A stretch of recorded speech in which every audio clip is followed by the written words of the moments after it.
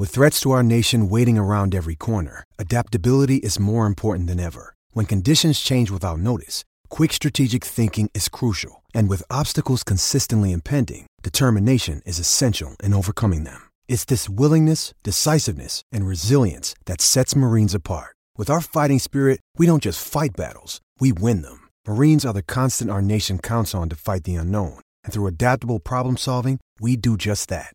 Learn more at marines.com. Ladies and gentlemen, it is showtime. Please welcome the team of the Fulhamish podcast.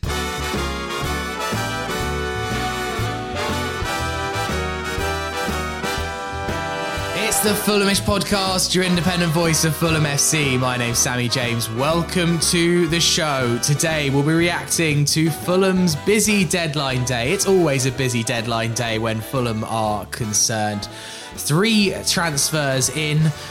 2 really, but 3 if we're getting technical, and 2 leaving Motspur Park. So all the reaction to another busy late night at Motspur Park.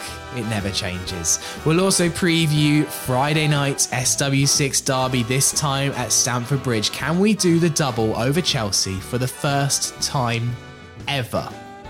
Which is an incredible thing to say. You'd have thought it would happen sometime back in the day, but it's never, ever happened. Also, we've got a load of your emails and then some this'll catch-ons at the end. And as ever, they are absolutely brilliant.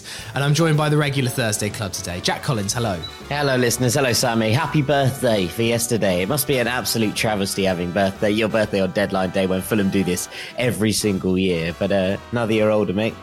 Every single year. So my birthday is the 31st January, and then my wedding anniversary is the 31st of August. So I've basically always got plans on deadline day. I mean, one of those you made the mistake yourself. Yes. No, it was fully the wedding anniversary. Well, I mean, it would have been quite a hard conversation when we found a good date for the wedding to say to Caroline, look, it's going to be quite inconvenient for this anniversary to always fall on transfer deadline day. I don't know how well that would have gone down. Peter Rutzler, hello. Hey, Sammy. To be honest, it's quite a good thing to have something else to do on deadline day. Otherwise, you'll just find yourself staring at your phone all day. Although if you did do that on your wedding anniversary, that might be a problem, I think. Or actually on your wedding day would have been more of an issue. Well, yeah, even worse. I don't think it was transfer deadline day on my wedding day. I can't remember. I was thinking about other things, but I don't seem to remember there being much hive of activity of Fulham transfers on that day. Jack, you might remember better. So let's look back at another late night. I mean, you say like, oh, you've got to spend all day watching. We all know when the transfers are going to drop. They're going to be at least past 10 o'clock. They're normally going to be past 11 o'clock. So Sasa Lukic arrived from Torino for a reported €10 million fee. That's about £8.8 million sterling. And then Cedric Soares joined on loan from Arsenal, which meant that Shane Duffy's move from Brighton had to become permanent. Feels like more of a formality, really. He's joined until the end of the season. Then Josh Onuma, his contract was ended via mutual termination, so he then ended up going to Preston later on in the day. And then Nathaniel Chandler-Barr has moved to West Brom on a permanent. That's in addition to Anthony Knockaert, who we all kind of didn't really remember that transfer, but he did officially leave this January to Huddersfield.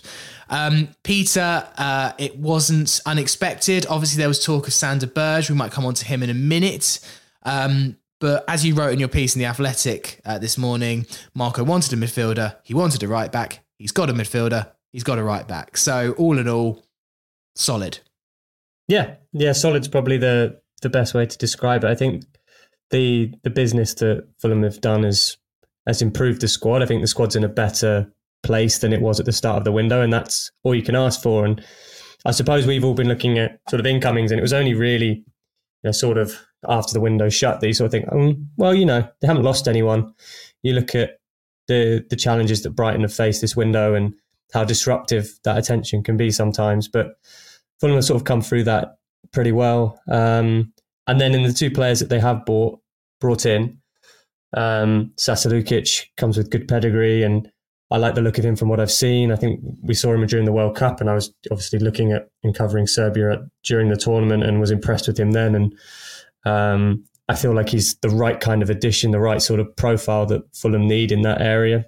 We've talked about needing some depth and cover for Reed and Palhinha, and it feels like with Lukic, he'll be competitive with them, not just to cover. You'll be wanting those first team spots. So that's encouraging. And then Cedric's one that Marco Silva really wanted to sign. He was first choice.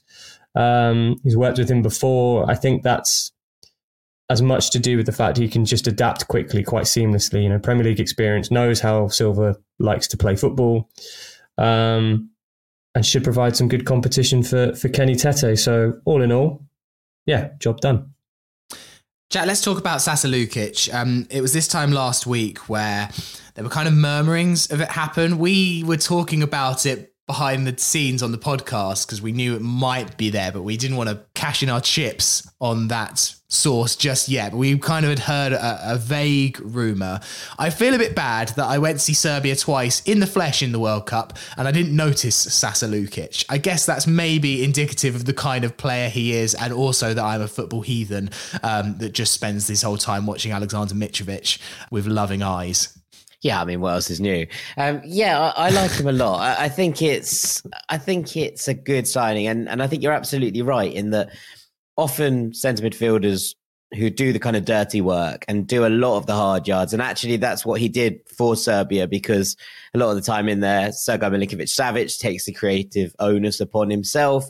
He's been a bit more of a rounded player for Torino in the last couple of years, and kept an eye on Serie A. I like Torino. I think they're an interesting side, and they have been for a little while under Juric. So he's a player that can do a little bit of everything.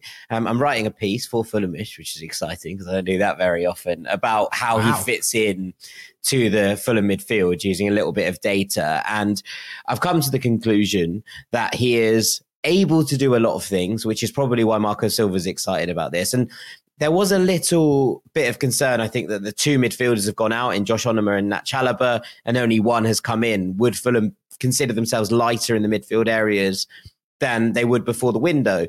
But Chalobah and Onomah have got 116 minutes between them this season in all competitions. So when you think about that, it does kind of scream, this is a player that I'd imagine will pick up those kind of minutes in the first month, 2 months that he's here. And therefore, I think the midfield rotation is better, because as soon as Silva trusts a player, now obviously this could go wrong, but that we could have said this about Kevin Mbabu before the season began. And after a couple of cameos, we go, we're well stocked at right back. It became quite apparent to everybody, I think, that Kevin Mbabu no longer featured really in Marco Silva's plans. And that comes on to the Cedric thing, which we'll get onto. But so, it might be the case that Sasa Lukic doesn't land, but I think he will. He brings a profile of player that's more similar to Harrison Reed than he is to João Palhinha, but he can do a job as the lone man at the base of a pivot as well. So you look at that and you think, right, he can cover a number of roles. He can do a number of different things. He's played as a 10 before, although I don't think it gets the best out of him. So if there is moments where Andreas needs a rest, he gives you that option to maybe bolster things a little bit in the centre of the park. But he's brilliant at winning second balls. He's a little terrier in the middle. He is going to be, a live wire, I think, in there, someone who is able to make things stick. And generally, I think I'd hesitate to say an improvement on Harrison Reed, because I think Harrison Reed has been absolutely exceptional for Fulham in pretty much the entire time he has been at the club. But on paper, I think he brings a little bit more to the table, especially in terms of attacking thrust and ability to dribble the ball and to get into opposition final thirds, than maybe Harrison does from that kind of 6-8 hybrid role that he plays. Yeah, Peter, that is my only concern with this sign. Not concern, but I see this signing and I think, wow, Harrison Reed has been brilliant this season. If you're Harrison Reed, you're going to be a bit like, oh, damn it. This guy looks really good. He might also just be like, I could do with a rest. No, you never think that. You're always competitive as a footballer. And I've listened to enough Peter Crouch episodes to realise what it's like when a new player comes in your position. Harrison Reed's going to be moving a bit faster, I think, in training. But also that kind of means that Tom Kearney's kind of always guaranteed to come on position maybe is under threat as well. On one hand, Peter, you could see increased competition only going to improve the squad, but also there's always an issue of squad harmony, because Sasa Lukic hasn't come to Fulham to sit on the bench. No, but I think what helps Harrison Reed is that under Silva, he's evolved his game, hasn't he? He's stepped up from being just that number 6 to being the number 8 who can do a box-to-box type role. He's good in that sort of positional system that Silva plays. We see him popping up on the right-hand side, dovetailing really neatly with whoever plays on the wing. And we've said it repeatedly about what happens if Palhinha gets injured or Reed gets injured or suspended. There was that lingering concern, and when Nat Chalobah then got sent off against Newcastle, hadn't really made a mark at all.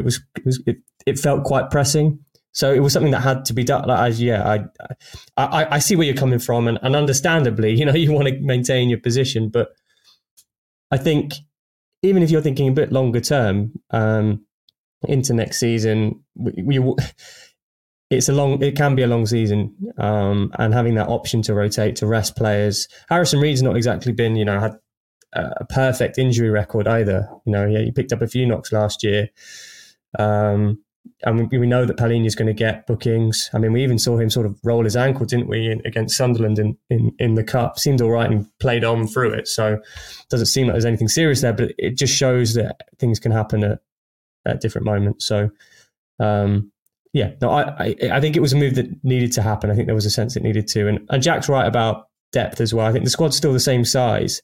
But I think when you're looking at Josh Onoma's situation, I don't think they even thought he'd be in the squad after deadline day, because he was basically a West Brom player until it collapsed in the summer. So maybe that's factored into the thinking. And also, Jack, I mean, a lot of it has been made of Brighton in the past few weeks because everyone suddenly realised that Brighton are a team of absolute superstars and they just seem to pluck them out of nowhere. And despite being picked off in all of these positions, they just seem to keep bringing through great players. And I think part of that secret to Brighton is the ability that they have in every transfer window just to make a few smart pickups in the knowledge that in 12 months' time, in 18 months' time, another player's going to go. You've got to keep that pipeline going. And Sasa Lukic seems like one of those signings to me that keeps the Fulham pipeline going. João Palhinha might be bought in the summer or next January or the summer after, and we're going to need the next João Palhinha to step right into his shoes. That's kind of, for me, part of the genius of Brighton's model, has always been able to stay one step ahead. And if Fulham keep playing like they are and keep performing to this level, we're going to be in that situation that Brighton have been in the past 2 transfer windows. Yeah, I mean, look, Brighton have a very, very data-centric transfer model. They back that up with some excellent scouting and some brilliant networks in parts of the world where people haven't been quite as active. I think we're starting to see that change off the back of Brexit. There are different markets which have become available. South America's become very appealing. Central America's become very appealing. These are areas where people are now starting to look and where Brighton will now have competition. So we'll see how much that model stands up when other teams are starting to fish in the same ponds that Brighton have been doing for a while. But you saw it this transfer window, the noise around Caicedo. They said they weren't letting Caicedo go. Caicedo didn't go. And yet they've picked up another centre midfielder out of Sweden, a youngster who is, very, very highly regarded by pretty much every scouting report that I've read on him. He's a player that no one knows very much about.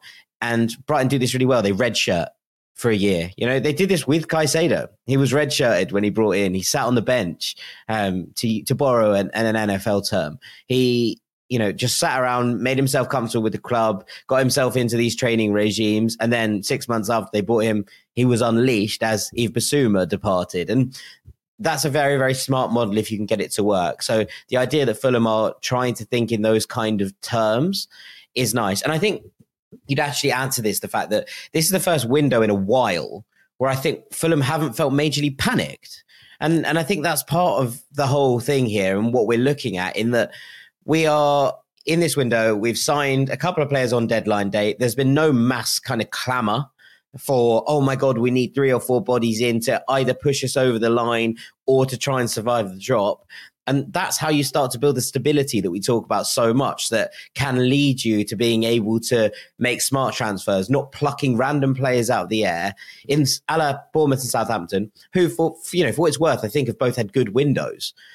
But it's quite difficult for those players to come in and be like, right, turn it around straight away. We need you to absolutely click off the moment. Fulham don't need that right now off Sasa Lukic, off Cedric Soares. What they need is players who are able to come in and make a difference slowly and surely and look to the long term. And I think that's a really nice place for Fulham to be in.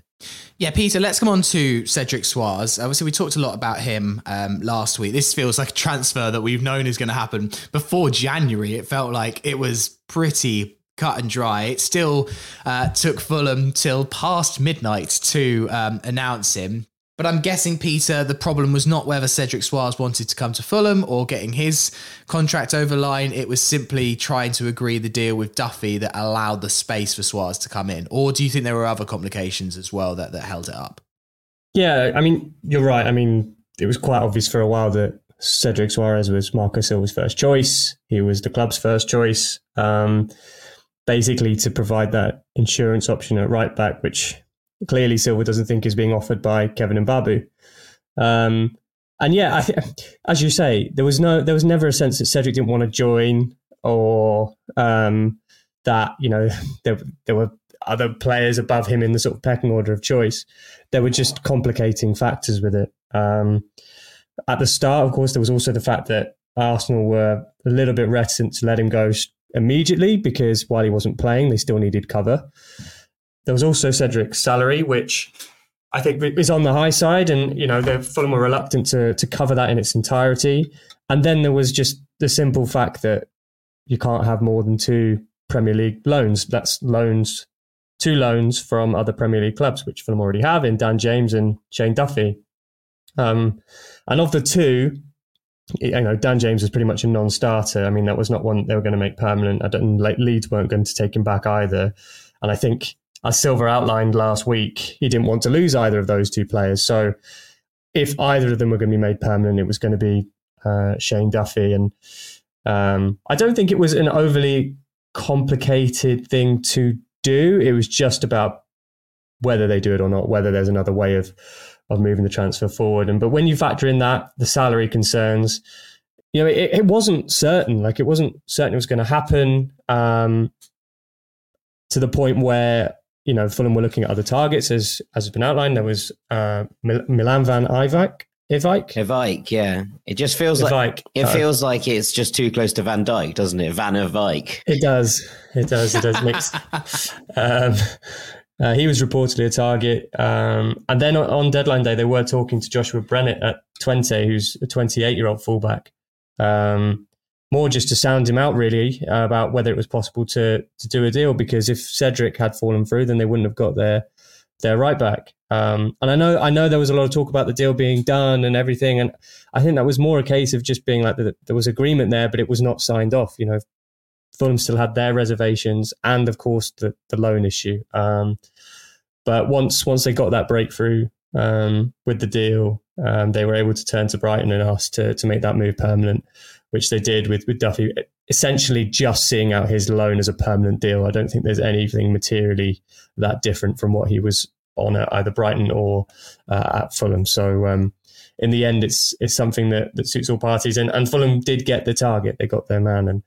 And he does arrive, I think, with that Willian sense, you know, that feeling of like there's sort of reservations because he hasn't played, and he's been out of the picture a little bit, and his stock's sort of fallen, I suppose, since those days at Southampton, which when he first joined and Sporting. But, you know, I think that's taken by the fact that Silva clearly wanted him, has worked with him before. And as we talked about earlier in the podcast, he knows how the start of play.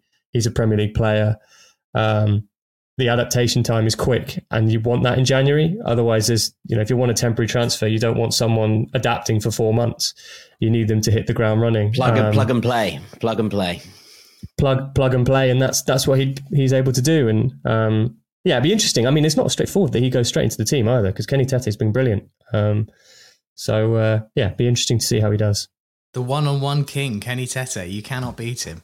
It'd be interesting to see that battle. It feels a bit like the Nico Williams transfer last year, Jack, where it's just like, we've got someone coming in at right back, good Kenny Tete cover, and will slot in and do a great job, almost no doubt, really, for Fulham. Yeah, I mean, Cedric can play left back as well, which I imagine is potentially something that Fulham are interested in, considering Cazal was not had the easiest time of it and was torn apart, to be perfectly honest with you, in that Sunderland game.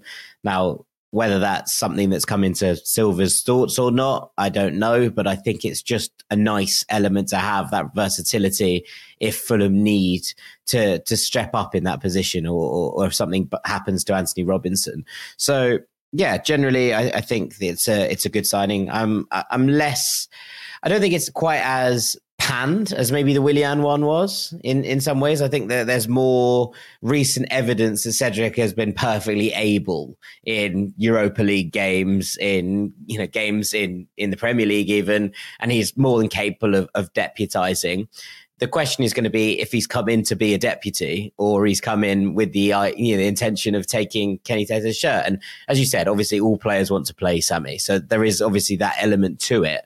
But equally, Silva has brought him in. He knows he'll know he's going to be coming in behind the defender who's currently rated as one of the best in Europe or top in Europe's top 5 leagues.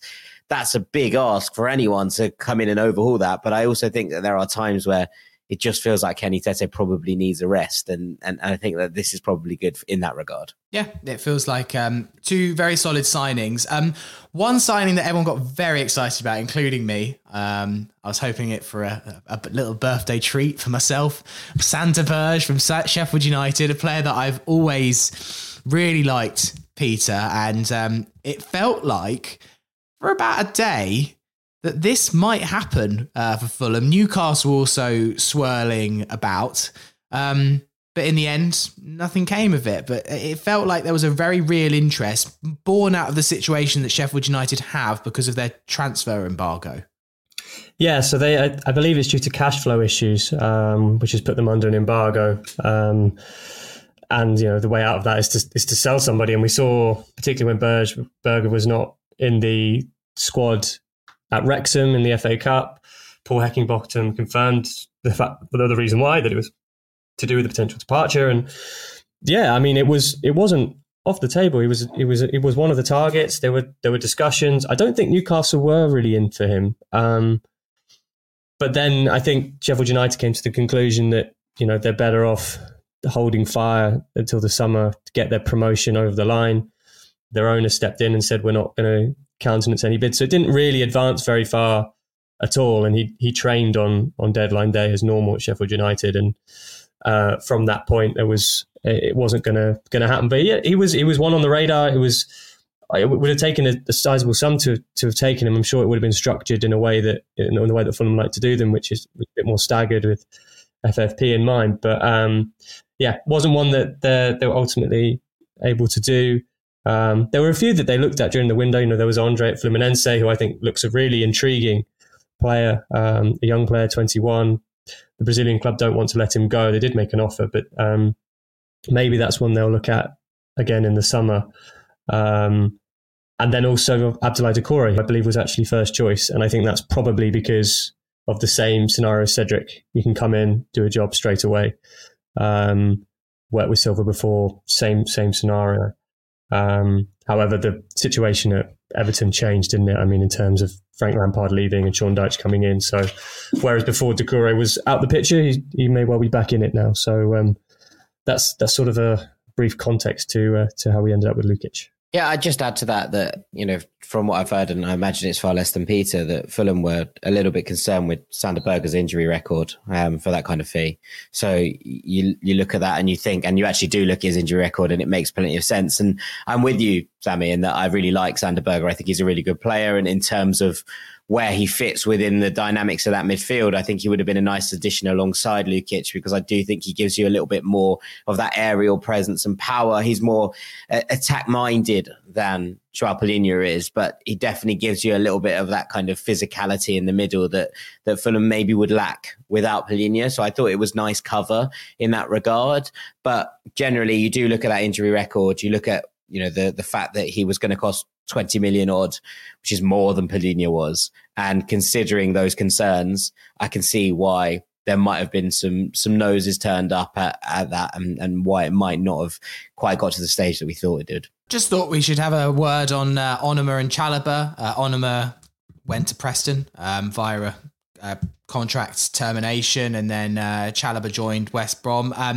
Jack, for Josh Onomah, his Fulham highlight will always be that night in Cardiff during lockdown. What a travesty that no fans were in attendance at the Cardiff City Stadium that night to see just one of the most majestic goals, and probably one of my favourite moments of the whole kind of lockdown period. Yes, of course, Brian at Wembley against Brentford was magic, but that goal was just something else. And he's a player, Josh, that never quite worked for him. He had his moments, but yeah, that was the undoubted highlight of his time, and he'll always be known as Maradona to us. Yeah, I mean, it's just a sensational goal, isn't it? It's one of those that you look back at and be like, that is ridiculous. And I think it's described on the commentary at the time as a masterpiece from the paintbrush of Josh Onomah. And I thought it described it absolutely perfectly. He also scored a really important goal against Leeds that season. Yeah. In a moment where it looked like we were sliding out of the playoff picture. We got a really important win against Leeds that was Onomah's intent in the box that actually made that happen. And I remember, this is one that maybe goes a little bit under the radar, that will always be known as the Joe Bryan final. But Josh Onomah was excellent, really, really excellent in the playoff final against Brentford. A player who I thought was pretty sensational across the course of that game. And genuinely towards the latter half of that season, his impact was incredible. It will always be topped off by that Cardiff goal. You're absolutely right. But a player who I think always put a shift in, who always tried to make things happen, who always looked attack-minded. And maybe that was to his detriment at times in the midfield that he was playing in. But I wish him all the best. I genuinely really, really like Josh Onomah, and I hope that he does really well at Preston, because it's a nice place for him to end up. And Peter, for Nat Chalobah, his career never really got started. It was that kind of strange double Watford signing that happened on the final day of the August transfer window in 2021. Domingos Quina, by the way, ended up at Rotherham yesterday. So there you go. Did he? Yeah. Oh, there we go. The nomadic career of Domingos Quina. For Nat Chalobah, I think last season he played a few games, and it will always be overlooked maybe by the way it ended. I think he played a few games for Fulham where he was absolutely crucial. The one that stands out to me was his performance at Middlesbrough away. Battling performance with Harrison Reed, a really tough game, a game that for me won Fulham the championship that night.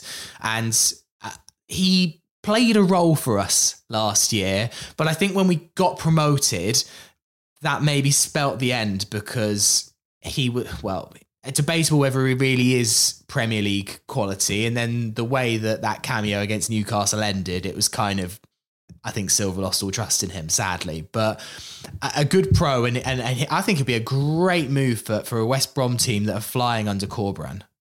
Yeah, it never really got started. I do agree about Middlesbrough. I think that was probably his best performance. Birmingham in the cup, maybe. I was literally just about to say, I was thinking back to when he signed, and I think his first start was in the league was Birmingham away. Yes, he was very good. He assisted Harry Wilson, didn't he? Yeah, he got 2 assists in that game, and he was pretty dominant in central midfield. It looked really encouraging. I think he started those first 2 games, maybe not Blackpool, but then Birmingham and Reading, if I remember rightly, which was a defeat actually. But then he got injured. Then had quite a sizable period on the sidelines, and to be honest, that midfield trio of Reed and Seri and Carvalho, of course, was very, very difficult to break into, and he did offer that a sort of an alternative that Fulham probably didn't really need as much in the end. So yeah, never really. I mean, he played a role last year in the Championship, helped Fulham win the league, and that's another promotion for him under his belt. This season, he had I think his chance was Newcastle. That was his sliding doors moment. And as I said at the time, I always felt that he was just so pumped up for that game that he ended up flying into that tackle. And I think that was about it really, as him as an option that would be comfortable covering for Palhinha. So I think he's a good fit for West Brom, and I'm sure he'll lift them. And I think he just needs to play consistently. You know, it's like with any player, you can play consistently, build that confidence, and maybe he can get back to the levels he had more close to the start of his career. So didn't work out, but certainly worked out a bit better than Domingos Quina did anyway. I would just add that maybe one of the most important roles, and this isn't a particularly nice thing to say, but I'm going to say it anyway. He basically paved the way for the Reed-Palhinha partnership this year, and the way that Harrison Reed adapted his game from that 68. And I think that obviously last year when Fulham were absolutely cooking, it was really easy to be like, I want Reed and Seri all the time because it's so much fun. But you have Harrison Reed in those two as, the deepest player defensively, if maybe not offensively. And actually, the reason I think Chalobah played at the end of last season so much was to try and prepare Harrison Reed for this new role that he was going to have in the Premiership, or the Premier League, I should say, where he actually had a very kind of different role to what he did last year at the base. And instead of being the number 6, Harrison Reed was required to get forward a little bit more to kind of snap into challenges. And Chalobah, I think, paved the way for Palhinha to come in and Reed to be very, very comfortable with that. So maybe it's not that nice to say, a dummy run was one of the highlights of his career at Fulham. But I do think it was important in Fulham moving forward. Right, we'll take a break there. Afterwards, we'll look ahead to Friday's SW6 derby at the Bridge. Another day is here, and you're ready for it. What to wear? Check. Breakfast, lunch, and dinner? Check. Planning for what's next and how to save for it? That's where Bank of America can help. For your financial to-dos, Bank of America has experts ready to help get you closer to your goals. Get started at one of our local financial centers or 24/7 in our mobile banking app. Find a location near you at bankofamerica.com/talktous. What would you like the power to do? Mobile banking requires downloading the app and is only available for select devices. Message and data rates may apply. Bank of America N.A., member FDIC. When you need mealtime inspiration, it's worth shopping Kroger, where you'll find over 30,000 mouth-watering choices that excite your inner foodie. And no matter what tasty choice you make, you'll enjoy our everyday low prices, plus extra ways to save, like digital coupons worth over $600 each week. You can also save up to $1 off per gallon at the pump with fuel points. More savings and more inspiring flavors make shopping Kroger worth it every time. Kroger, fresh for everyone. Fuel restrictions apply. Part 2 of the Fulhamish podcast. Sammy here with Jack and Peter on the Thursday Club. Thanks to everyone who continues to support Fulhamish in the Fulhamish community, which just helps us keep running, helps fund all our podcasts, our articles, our videos. If you'd like to support the work we do here on Fulhamish, if you listen or watch regularly and get a lot out of it, we'd really, really appreciate it if you can back us monthly. You can find the link in the description of this podcast or on the Fulhamish website. It allows us to keep everything free, which means that if you can't afford to or don't want to pay, then that's absolutely fine. But if you can and are able to, then we'd hugely, hugely appreciate that. As I said, link in the description or on the website. Just before we come on to previewing Friday's derby, the date for the Sunderland replay has been announced. It's going to be next Wednesday. I think that's the 8th of February, up in the northeast. It's live on BBC One. Jack, that is a difficult journey at short notice, and I know that our very own Don Betts was very upset because the train tickets were very cheap on the Tuesday and suddenly quite expensive on the Wednesday. Yeah. But £15 tickets. I mean, it's not an easy one, is it? Let's be honest. No, I mean, I said it before the first leg that I really hoped that this, because it would have been a away day, I think it would have been a great weekender up in Sunderland. So it's less appealing, would you say, on a Wednesday night? But it's also, it's doable, which I suppose is people will be grateful for. And I think that, there's with Leeds in the next round, a home tie against Leeds as the reward, and that place off, and a kind of spot in the quarters up for grabs. It feels like a game that Fulham are now going to look at and be like, right, we should probably hit this relatively hard. Whereas if that draw had been Man City away, then I think maybe Silva would have probably sent a slightly weaker side up to play Sunderland. So we'll see. But it's a winnable one. It's a brilliant stadium, and I do love the northeast of England. So, here we are. Yeah. Peter Silva probably won't be happy with that scheduling. He's not a fan of the, no manager is, but Silva's definitely made his feelings known. He was unhappy with the Chelsea to Newcastle scheduling. So the fact that this is now on a Wednesday before Forest on the Saturday, when it didn't have to be, it's only because it's on BBC One that it is delayed. So I imagine he'll be a little bit upset about the short turnaround between that game and then the Nottingham Forest a few days later. Probably not as much as the Chelsea one. The Chelsea one was because it was on a Thursday, wasn't it? Like I don't think there was a particular reason it had to be on a Thursday as opposed to a Tuesday, Wednesday. TV again, wasn't it? Really? Well, it was for TV, but again, like there was, on it being a Thursday is a bit different to being a Tuesday, Wednesday, I suppose. But yeah, I mean, it's that's the game, isn't it? That's the breaks. This one, I mean, them's the breaks. Those the football matches that you have to play. I enjoyed the date of the game being leaked because EastEnders did a press release about how EastEnders has got to be moved for Fulham Sunderland. And that was how it first got out. I saw someone post it on the Fulham community. I was like, wow, okay, that's not the kind of leak I was expecting. On transfer deadline day was EastEnders breaking some news. Can't say I'm on the EastEnders press list, unfortunately. Me neither. Get on it, Peter. You'll get some great little tidbits in there. Right, let's look ahead to Friday's match, Jack. It feels really weird that we're playing that lot up the road so soon after we played them in the home game. Obviously, we know the reasons why. It was because the home game was rearranged. I don't know why, but this feels very different to the home game. The home game I was borderline expecting to win. I don't know. It was all falling apart at the Bridge. Now they've obviously made some new signings. We don't know whether they're going to be involved in the matchday squad. We know that João Felix will still be out, but they have brought in reinforcements. Will be involved in the matchday squad. Like, you don't sign a player for £120 million midweek and then be like, no, we might give him a breather on Friday. Like, absolutely no chance. Okay, well then we've got the most expensive player in the world to face on Friday. So yeah, this match feels a little bit different. Yeah, I mean, it's kind of telling that since we played them last, Chelsea have dropped, 400 million to try and beat us. It's nice, cute in some ways. I do respect their absolute desire to win the SW6 derby. That is quite some statement from Todbo and the lads. But yeah, it's not going to be easy. I mean, it wasn't easy the first time round, and they've had a week off, with no FA Cup to contend with. They've had a bit of a break. They'll have tried to integrate a few of these new signings into the squad. We saw flashes of what Mudryk can do.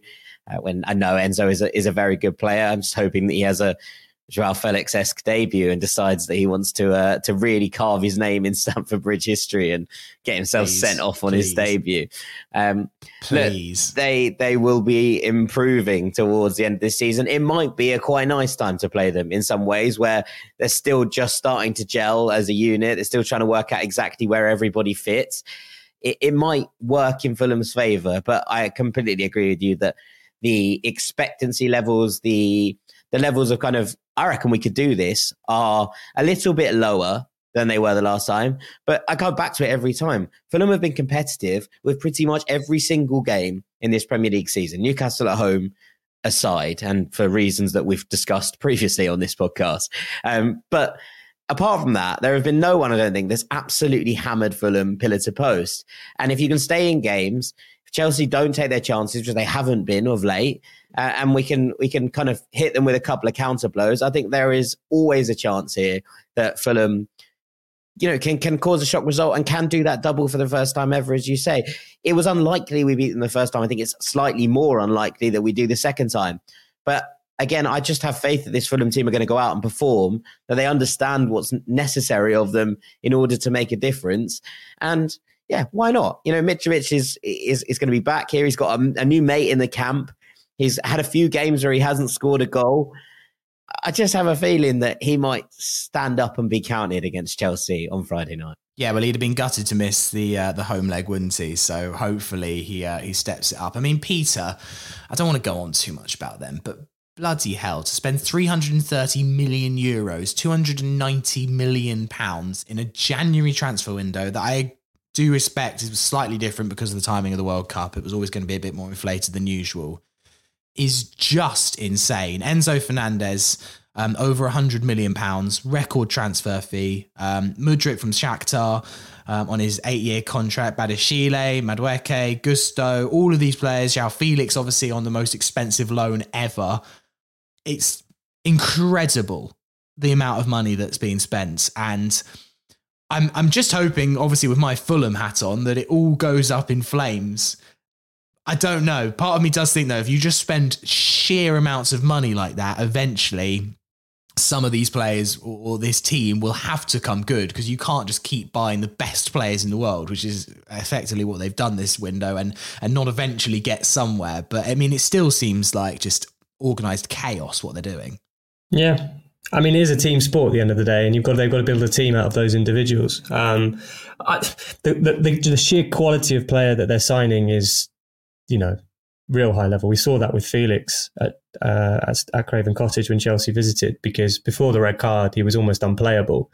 And he'd been, there 2 days or something silly. Now, not every player is going to adapt like that. The Premier League is quite unique in that sense. But yeah, if you're going to spend that kind of money, then it's going to improve the quality of the team. That said, it's not an automatic pass to winning a team sport. They've got to blend them together. They've got to build an identity. They're going to have to try and make it work. Chelsea have made it work in the past. That's something that they've built their success around, really, is moulding together some high quality players, brought in from window to window often. So I'm sure they will. I think Jack might be right in that this is probably the best time to face a Chelsea side with these kind of players now, before they really get things going. It may take a bit of time for them. But I mean, the outlay is ridiculous, really, isn't it? There was a stat flying around last night that they've spent more than everyone in the top 5 leagues outside the Premier League put together in this window. By some distance as well. Like not like it's not close. They're very close, if I'm not mistaken, to outspending everybody, including the Premier League, that isn't them, which is pretty nuts. It's extraordinary, really. I was wondering, have Fulham ever spent 290 million? As in, like, completely in our history? Yeah, we have. Have we spent that amount of money? Yeah. I mean, yes. We spent possibly in the last 5 in years. one window. Yeah, what are you on about? You absolute lunatic. I think Dan Cook put in the Fulhamish group chat earlier, Fulham have spent £566 million since the turn of the century. So there you go. Okay, I'm not miles off. No, not miles. They've done that in a January transfer window. They've done over half. Yeah. And I think that in the 2 transfer windows we've just seen, they must be near on that. So you're looking at it and thinking, right, this is a ridiculous outlay. I will add one thing. Obviously, Dennis Zakaria is out till the middle of February, we believe. N'Golo Kante is still out long term. Enzo Fernandez is going to slot into this midfield alongside, you'd imagine, Mateo Kovacic. I don't think that's the most solid midfield in the world. I also think there's an element of it that you can power through it. I think Palhinha is going to absolutely dominate that midfield in the air. And so, therefore, when you look at kind of ways that Fulham can win this, I think Enzo's going to be a really good player, but I think he's best. He's had Florentino Luis playing alongside him all season at Benfica, who does a lot of the kind of mopping up and allows Enzo to get into the areas that he wants to attack. Without that, I do wonder if he's quite as effective. And without someone who's naturally kind of going to play there as a kind of sweepy up number 6, or who's going to put out fires around him, I think there is an opportunity to get at that midfield, and that they might leave gaps where both of those players, Kovacic and Enzo Fernandez, want to get forward. And if Andreas Pereira can exploit those gaps, then Fulham will create and carve out opportunities in this game, because I still think there are major defensive weaknesses where Chelsea haven't covered all of the bases in this window yet. What I would also say is that Chelsea have a target on their back now. And I mean, if you're Fulham going into that game and you're playing against a team with that kind of investment, also, it's a big game anyway, but blooming hell, go in there having spent about 8 million in the window, and to beat a team that spent 350 or whatever crazy figure it is, that's another incentive in itself. So my God, would that be something if Fulham can win it. Make them a meme. Yeah, honestly. It would be quite an iconic result, really. Also, Jack, the fact that we've never done the double over Chelsea, it feels like a huge opportunity. And I'm feeling a bit more confident, which is quite nice coming out of this. It's probably dangerous, but it would just be so special, wouldn't it? Yeah. To go to the Bridge and get anything. To be honest, a point, 3 points, it would be so special to at least not lose to them once in a season. And I've always thought as well, the day that Fulham can maybe go to the Bridge and get a result is the day that they might just wake up a little bit, because that's then suddenly if Fulham are doing the double over you, then I'm not saying that they're going to add us to the top of their list of rivals, but it might just open their eyes to their little brother down the road. Yeah, I also think it's one of those where obviously we saw back in the day QPR get that famous 1-0 result where Sean Wright-Phillips scored for them. Last year, we saw Brentford go to the Bridge and absolutely demolish Chelsea. For us to have this big blip in here where we just haven't won at the Bridge for so long, it's just something that would be lovely to get off the back. And I think you're probably right in that it's like, can we just in this opportunity, in this one moment before they go on, spend another 100 billion next summer and keep kind of strengthening this squad. They are going to return to the top of the table eventually if they continue throwing this kind of money at it. I don't think it's necessarily right now, because that I think that the spend at the moment is a little bit all over the place, but they will, if they're going to continue this kind of investment, return to the top table. And this feels as good an opportunity as ever for Fulham to kind of rub the noses in the dirt and just get the boot off our own back for a little while. I can't go on Friday, and I'm a little bit. You can feel the pain in your voice. I'm on a stag do in Budapest. I don't know what my condition's going to be like on Friday night. It's a 3-night stag in Budapest. I have told the stag organizer that I'm not getting involved in anything that happens on Friday night. I will find a bar in Budapest that is showing Chelsea versus Fulham. I don't care. Right. What do you think? I'll find one? Yeah. If we've got any Fulham fans in Budapest or who know where a good bar is to watch it, I mean, let me know. As you say, Jack, it'll probably just be on everywhere, but we shall see. But look, I would love nothing more than to be watching on the telly, watching you boys just out seeing the Bridge, as we always do when we go there as well. You can make such a good noise from the shed end. It's going to be incredible on Friday, especially if we get another famous result against that lot. Just from a Fulham perspective, we haven't massively discussed it. Lineups, changes. I mean, the squad's pretty settled right now. I guess maybe the only debate is who plays on the wing, Jack? Yeah, basically that. But I think you start Willian again, considering his performance against them last time out. And you let him have a go again at that right back spot and just see if he can cause the kind of carnage that he did last time. Mitrovic starts ahead of Vinicius from the reverse fixture. Apart from that, I'd say it's probably more of the same. I don't really see why you'd make all that many changes. Bobby Reid was given a full rest in the Sunderland game. I think he comes back into the starting 11 here. And I think you utilise Manor Solomon's explosivity off the bench.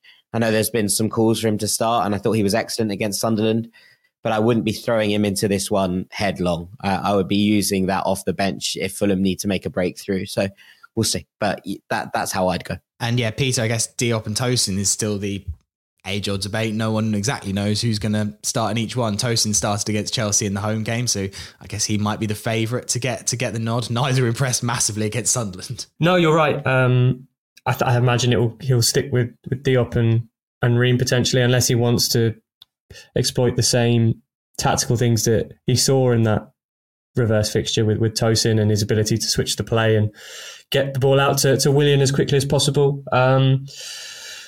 But yeah, it seems like Diop and Ream has become a bit more of the go-to partnership. Obviously, Diop had that mistake against Sunderland, but I think I saw it on Twitter. But it seems like maybe it was on the Fulhamish account actually. Diop in the cup versus Diop in the league. Yeah, there's been a felt difference. I felt a bit harsh posting it. I mean, it was kind of done out of the love for how good he's been in the league rather than his performance in the cup. Like, I mean, I think everyone just had a bit of a stinker against a very energetic Sunderland team. But yeah, you do wonder if Diop's just like, I'm all about the Premier League. I don't need this FA Cup malarkey. anyway, when he scores the winning goal at Wembley to win us the FA Cup, maybe he can reverse that trend. But yeah, we'll see what happens on Friday. It's live on Sky if you're not making the game. If you're going though, have the best time ever, and let's pray for a famous result. Right, we'll take another break there afterwards. We've got some emails, and then this will catch on. Part 3 of the Fulhamish podcast. It's Sammy with Jack and Peter. Jack said something in the break that just gave me the chills. No pun intended. You think maybe Reece James and Ben Chilwell might be back? Is that true? Yeah. I hadn't heard anything about that. They both returned to training ahead of the Liverpool game, were deemed not fit enough to play in that Liverpool game. I got a horrible feeling that we might see that wing-back pairing back again, which has also put a dampener on my own spirit. So let's hope that they don't. Well, let's hope that if they do, we run at them really fast to begin with, and try and aggravate those injuries again. That has slightly dampened deflated the mood. Yeah. Let's go on to the emails. First one related to this weekend's game from Bradley Westendorf. Says, hello Fulhamish. I have a question for the pod that I think will stir up some debate about the second leg against some local rivals. Would you rather take a win over Chelsea or a win over Brentford? Bradley's a long-time listener from the States. Thank you for all that you do. You've been instrumental in my ability to stay well-informed on everything that's happening in SW6. Thanks, and keep up the excellent work. Jack? I've always said with derbies that the game I'd most like to win is Chelsea, and the game I'd least like to lose is Brentford. And that's where I'm sticking to. It's one of those ones where if you don't get points against Chelsea, it kind of is a bit like run of the mill. Whereas if we don't get points against Brentford, I will never hear the bloody end of it. I live in Ealing. There's a lot of Brentford fans around who I'm pretty sure used to support Man United or Arsenal about 2 seasons ago. So that's new. But generally, yeah, the game I'd most like to win is Chelsea. The game I'd least like to lose is Brentford. Yeah, I agree. I think I would take the win over Chelsea.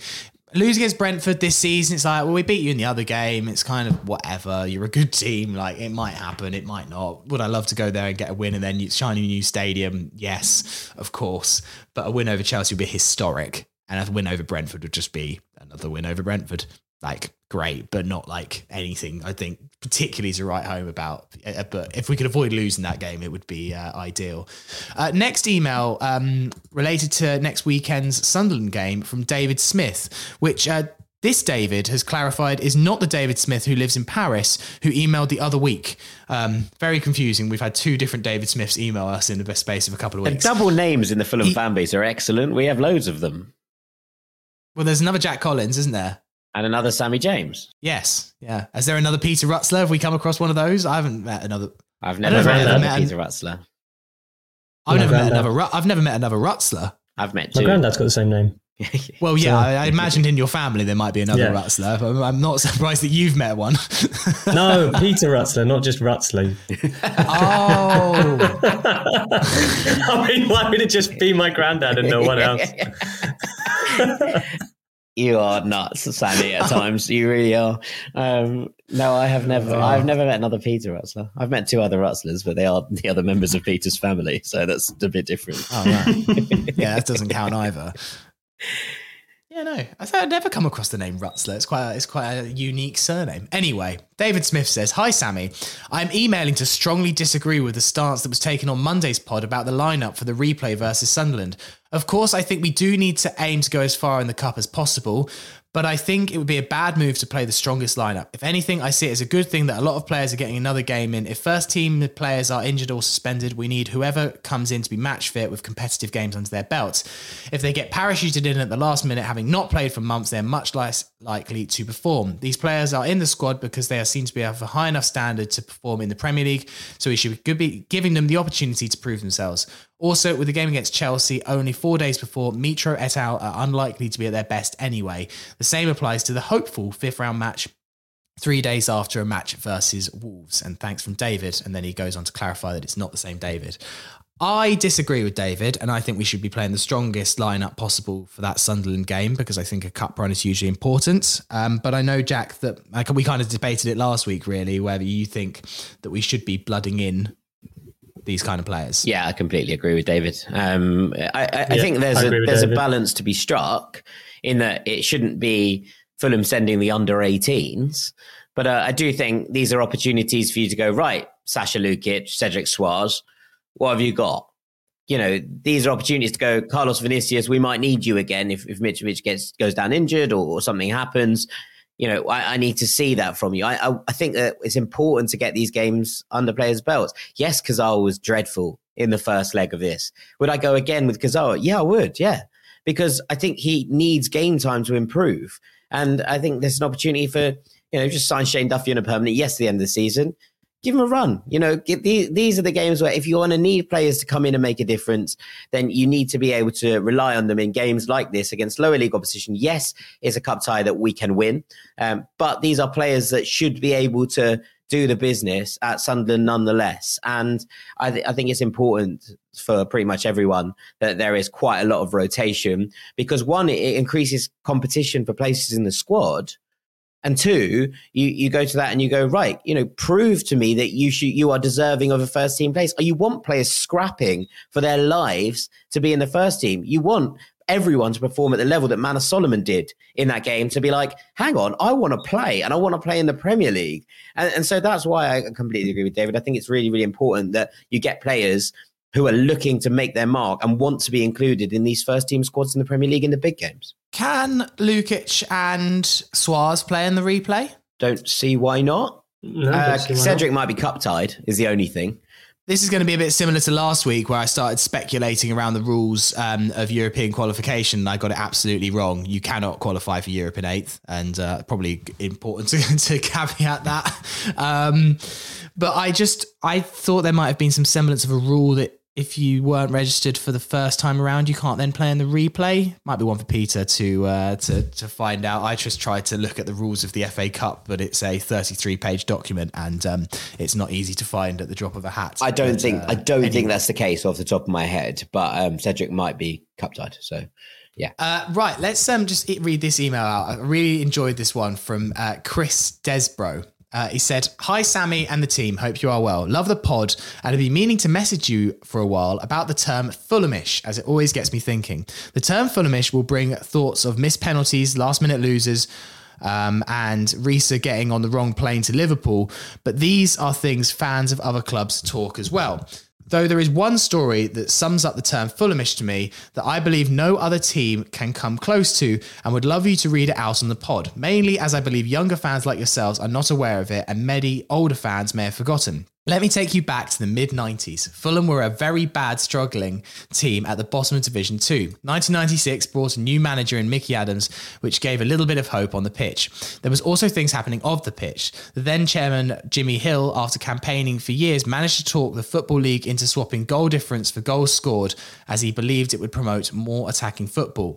The season begins and us Fulham fans were in for a delight. One of the best seasons ever, brought goals galore, big wins under the lights against Cambridge and Swansea, and an away win at Carlisle, which is up there with the best games in the club's history.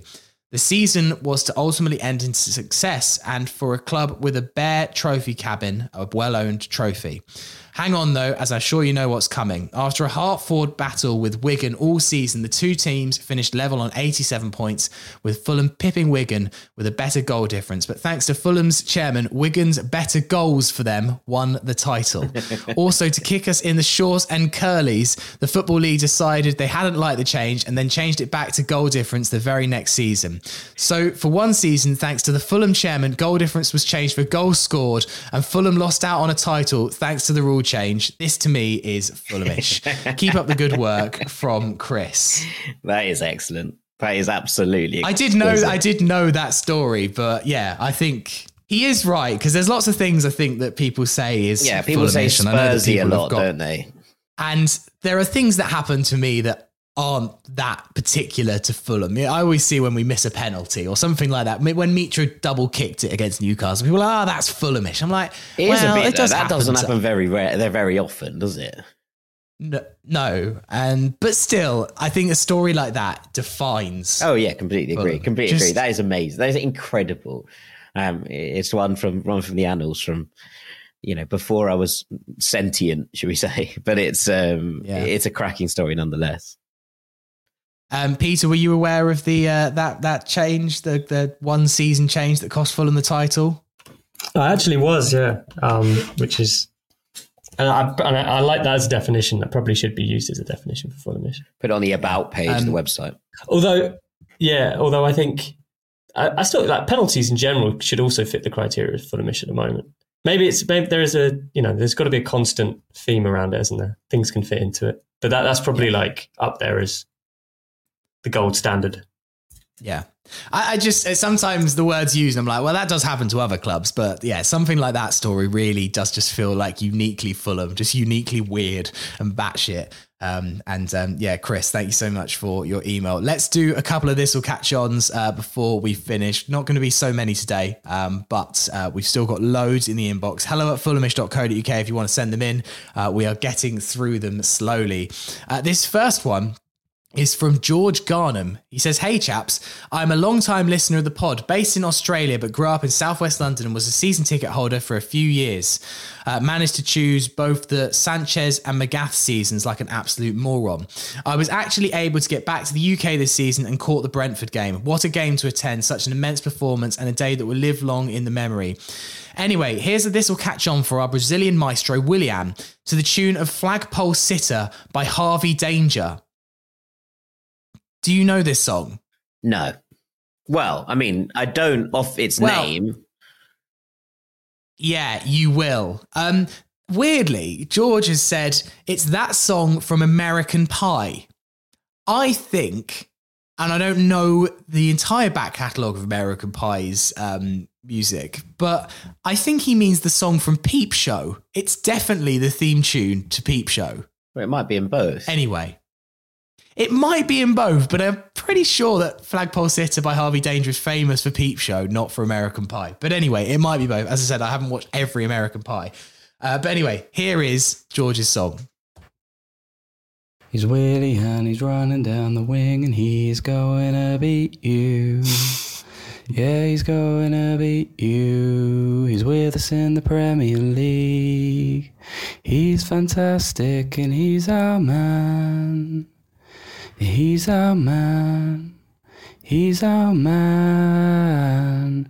And Willie and he's running down the wing and he's going to beat you.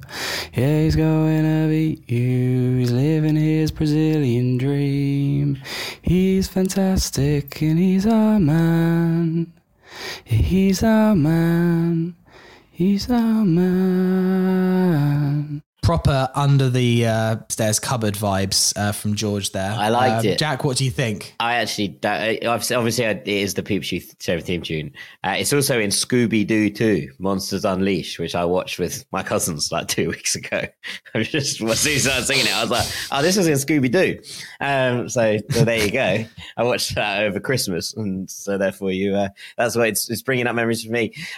Yeah, no, very good. I struggle with the idea of it catching on, but I did enjoy it. So yeah, I don't know. I stopped kind of rating things out of 10, didn't I? But I give it a nice round 6.5, 7. A classic performance in the middle of the park. Peter, are you a Peep Show fan? Yeah, no, I am. I'm not sure I ever thought there'd be a football chant put to the theme tune of it. Pleasant listening. Not sure about it as a chant, but Yeah, I enjoyed the song. I don't think the song's well known enough.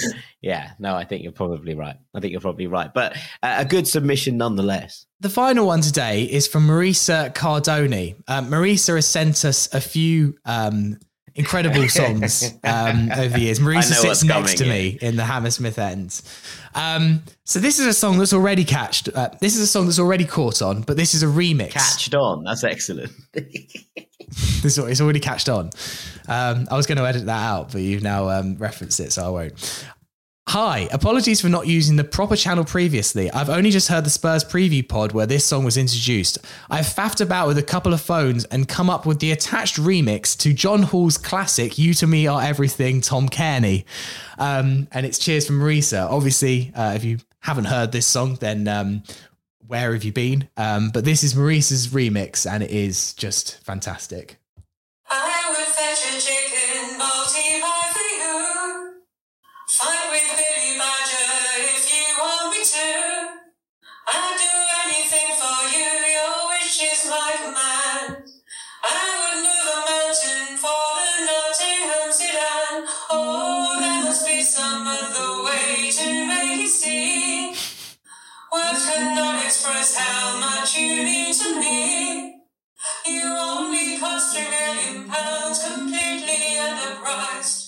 We never won at Wembley, so you went and did it twice. Oh, you to me are everything, the sweetest song that I can sing. Tom Kearney, Tom Kearney.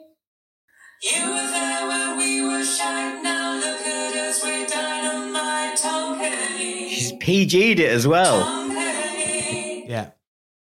When we need to slow things down, then Marco brings you on. That day you lift the FA Cup can't be a day too long. So now we're looking really great. Let's get our passports up to date. Tom Kearney. I mean, it's exquisite. It's also the most Fulham thing ever. I think I've said this before. Marisa is wonderful and her remix of these songs are to be adored. But the most Fulham thing ever in the world is to come up with a really good chant and then be like, wicked, let's barbershop it. It really does really fit the bill of this club in so many ways, doesn't it? I've referred to, I think, Marisa's remix in the past of like when Pep Guardiola gets hold of a tactic and perfects it. So I'm going to stick with that analogy. That was wonderful. And those remixes, long may they continue, as far as I'm concerned. It really has caught on again. I think it was it heard at the Sunderland game? Certainly the club tweeted the video of Tom Kearney scoring that sensational goal against Sunderland with You To Me Are Everything and the musical note emojis, which was fun. I'm just waiting for that away game where it really gets going. I'm waiting for that. Maybe Chelsea. Like maybe Chelsea is the marker. Oh, sing it loud, sing it proud if you're going to Chelsea on Friday. That'll do for the pod today. Thank you for all this. I'll catch on submissions. More next week, which will be after that Sunderland game on the Wednesday night. A couple of pod name suggestions here for you, Jack, to pick through. We did some 3-word reviews on the window. And I thought we could pick one of these as the pod name today. So Jakob Krupa said, strengthening the foundations. Nice. Jay Blankenship said, depth, not debts. Yeah, that's excellent. That's excellent. I was hoping you were going to repeat that one. And then Chris Brosnan said, we're happy, which in the break got us wondering what a couple of people had said, we're happy. I was like, what have I missed a joke here?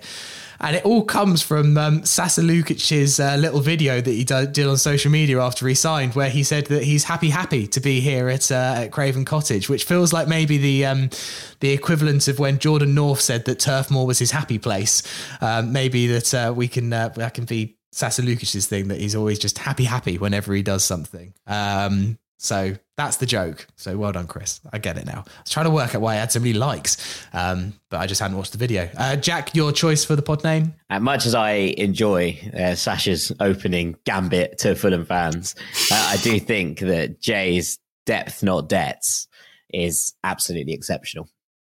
Yeah, very, very good. Okay, the podcast will return on Sunday. Jack, you're hosting the pod this weekend. I am, yes. The podcast will actually return on Saturday.